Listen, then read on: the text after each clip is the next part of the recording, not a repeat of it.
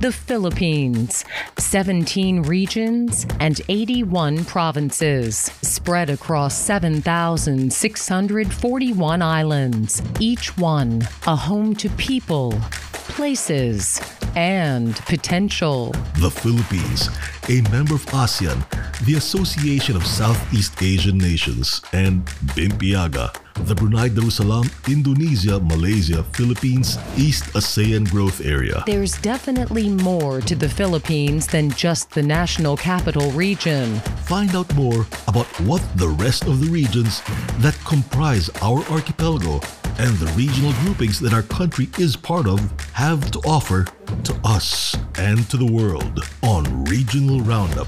Regional Roundup with Bing Kimpo. A closer look at the regions in and around us. A wider perspective of our islands and our part of the world. Welcome back to Regional Roundup. My name is Bing Kimpo. In this mini-series, we are focusing on Philippine tropical fibers.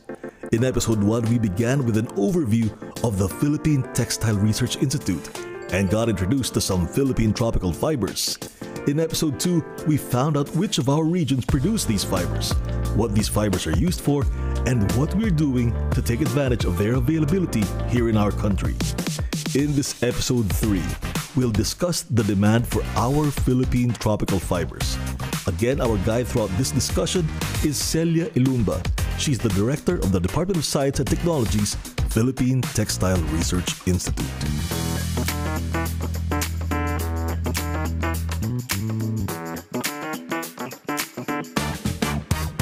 Is there a demand for these fibers?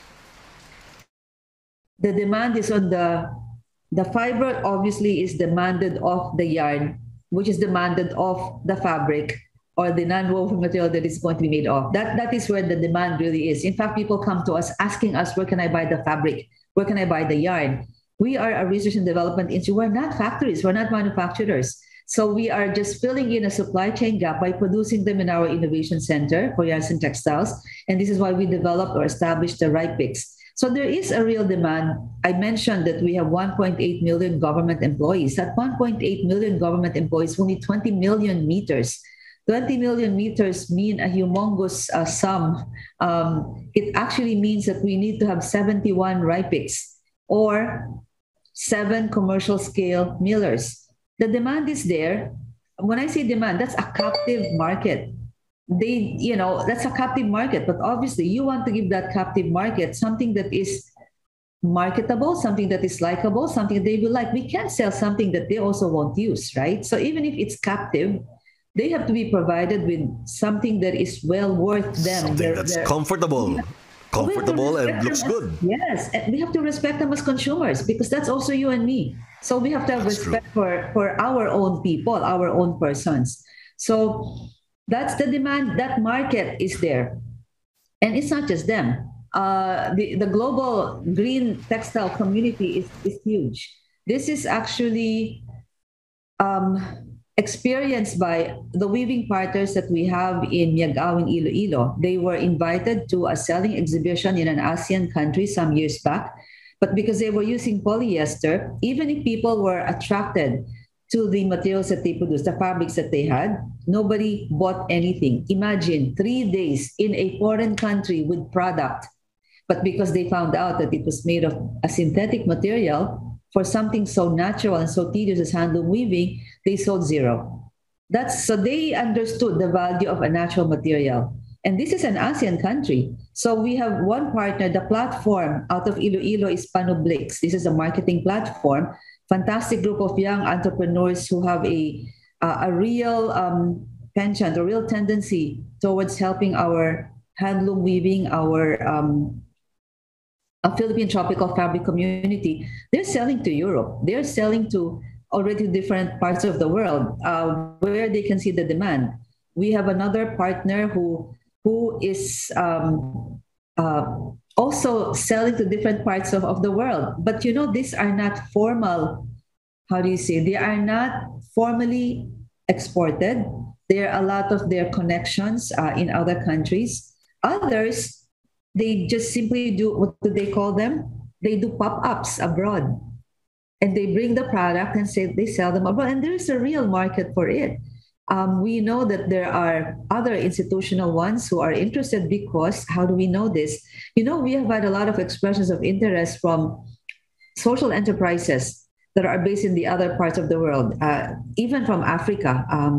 They are keen to capitalize on their own raw material. They would like to have this product because they're marketing it out of the United Kingdom, out of London.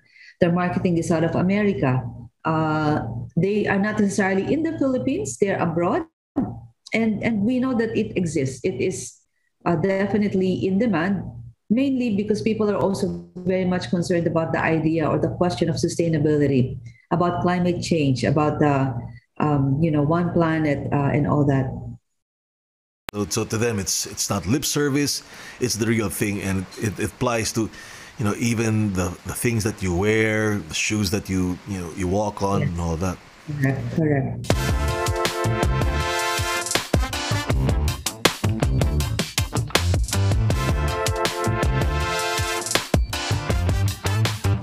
What are the obstacles to us doing more, making more, and earning more from these natural fibers of ours?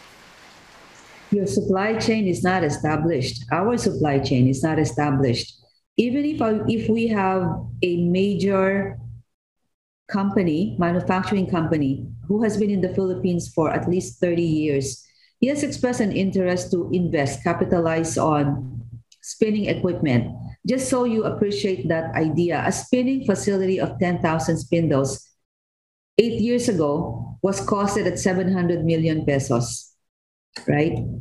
He is willing to go into investing into new equipment. I understand that there's now a new breed of equipment that can, spin the quantity that we need, short of the 10,000 spindles. The point is, where do you get your treated material and where do you get your extracted material, which I had mentioned earlier, literally is on the ground. We have to scale up the extraction, we have to scale up. And so you need to have new industries, because in itself, it is an industry. That's why I was talking about core competence. Let the farmers do their farming, let somebody pick up all of those produce, and have the science and the technology, because in principle, it makes a lot of sense. But you need to apply the technology part of this. You can't wait for these materials to be a week old before you start treating them. You will lose too much moisture. It will not have the same recovery rate. So it's important to actually understand how they should be processed. And this is where our technology actually lies. We need to scale, and we need industry to come on board. So that means investment in the regions. Even if you say that we have them in different parts of the country, there are about 3 processors. When I say processors, they have only 3 big. It's so sad, because you only have 3 of a commercial scale that can spin, but who are not spinning the natural textile fibers, because they need at least 1 ton a day. And so it goes back to your supply chain. Where is that 1 ton feedstock a day for them to even consider producing the PTF? This is one particular mill. The others are not quite there, because it's a captive market. There are so few that they really are not looking into this. So it requires a new breed, a different breed of capitalists, of investors, that will look at this from a developmental perspective, but certainly one that will make money. That's the first rule of sustainability. It has to be seen as a business proposition and not as a kawanggawa. hindi siya pwedeng ganoon. It has to have a scale to it. It has to have repeatability. It has to have longevity. If it were to be a business proposition. So that's where we are. We need to be able to pull forward the supply chain so that it can generate what we need to make it more rich for the people downstream. Everybody's downstream. The marketers are downstream. The sewers, the assemblers are downstream. But there's nobody upstream except what's on the ground. Let me put it this way then. So there is a demand, because by law we've got to be able to produce government wear. Use, yes. So at least internally for us, there is a demand. Yes. And There's a market. we can't meet that. Not at We all. cannot meet that, not at all. And we're not even thinking about the foreign demand yet. This is just Yeah. locally. Correct. And that's just one aspect of the local, because don't forget, there are also a lot of other enterprises. I mentioned creative definitions. That's one. That's the Lakat Sustainable Footwear. There is Maison Matisse. Maison Matisse is also in natural textile. There's Woven. There's a number of enterprises who are really looking at sustainable development. By that, I mean they are really looking to promote more natural materials that are produced in the Philippines, and that would have that regard for the processing and making sure that it conforms with circularity principles. That whatever you produce out of that becomes another input to another process, and it's that circular framework. There are a number of enterprises who are advocates of this idea. So it's not just government employees, it's a number of enterprises, but who do not have the source of supply of the raw material. They are also downstream. They are waiting for that other supplier. They're looking to PTRI to supply at this moment in time.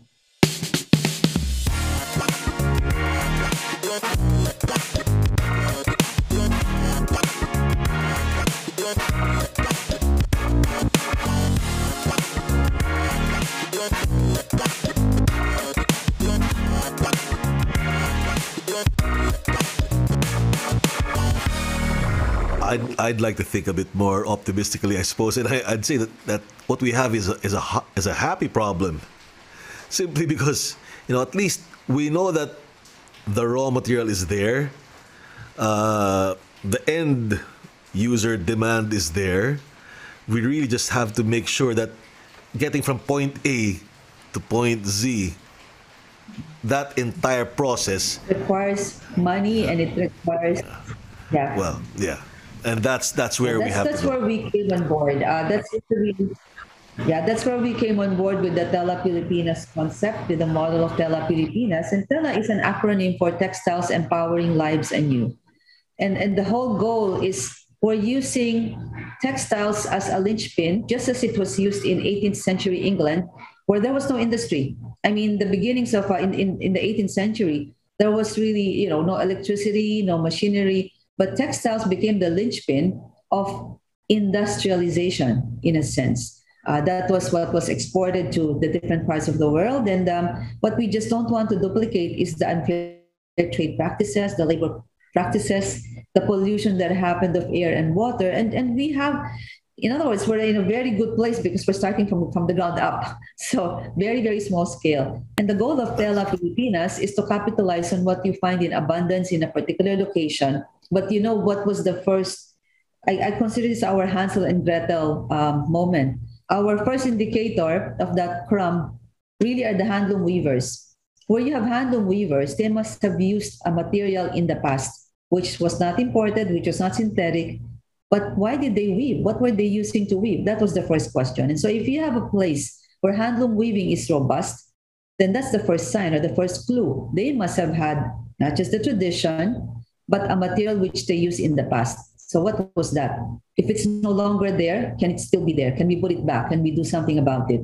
And so the first elements of the Tela Pilipinas is to really locate or identify where the weavers are, what the source of material is there, what is available. And this is why we were tracking the country stat reports of a PSA for the fibers that are there, and for the fibers that we can use for spinning. And the third is we wanted to identify an academic partner, because we feel that no matter what technology we have or how fantastic the equipment would be, if you have no resource complement, no people, no technicians, no technologies, no engineers, then you cannot propagate an industry. It will become, at the end of the project, that's it. You fold because there's nobody there to continue. So it was important for us, as part of our own sustainability model, that we actually develop a local ecosystem that will make sure that the gains will be continued and propagated. It's interesting that you started off by saying that you had to look in the past amongst our indigenous cultural communities and say, okay, which ones among them have this heritage of weaving? So you say, okay, if they're weavers, if they've got that heritage, then the the raw material must be in the area. So Yeah, it's we interesting thought it because was logical. yeah, but you know it fascinates me simply because a lot of times in our rush to move forward, we tend to forget that a lot of it is really about looking back into our past as Yes, well. yes, yes. And in finding, the secret of tomorrow probably lies in people that we think are backward. It's in the traditions of our past, and I wish that we'd probably spend a lot more time rediscovering ourselves because, as you say, the secret's there. Yeah. Part of it, at It's, least. Part of it, at it's least. our ode to back to basics. We call It's it, true. I call it past forward. Yes, you're very right.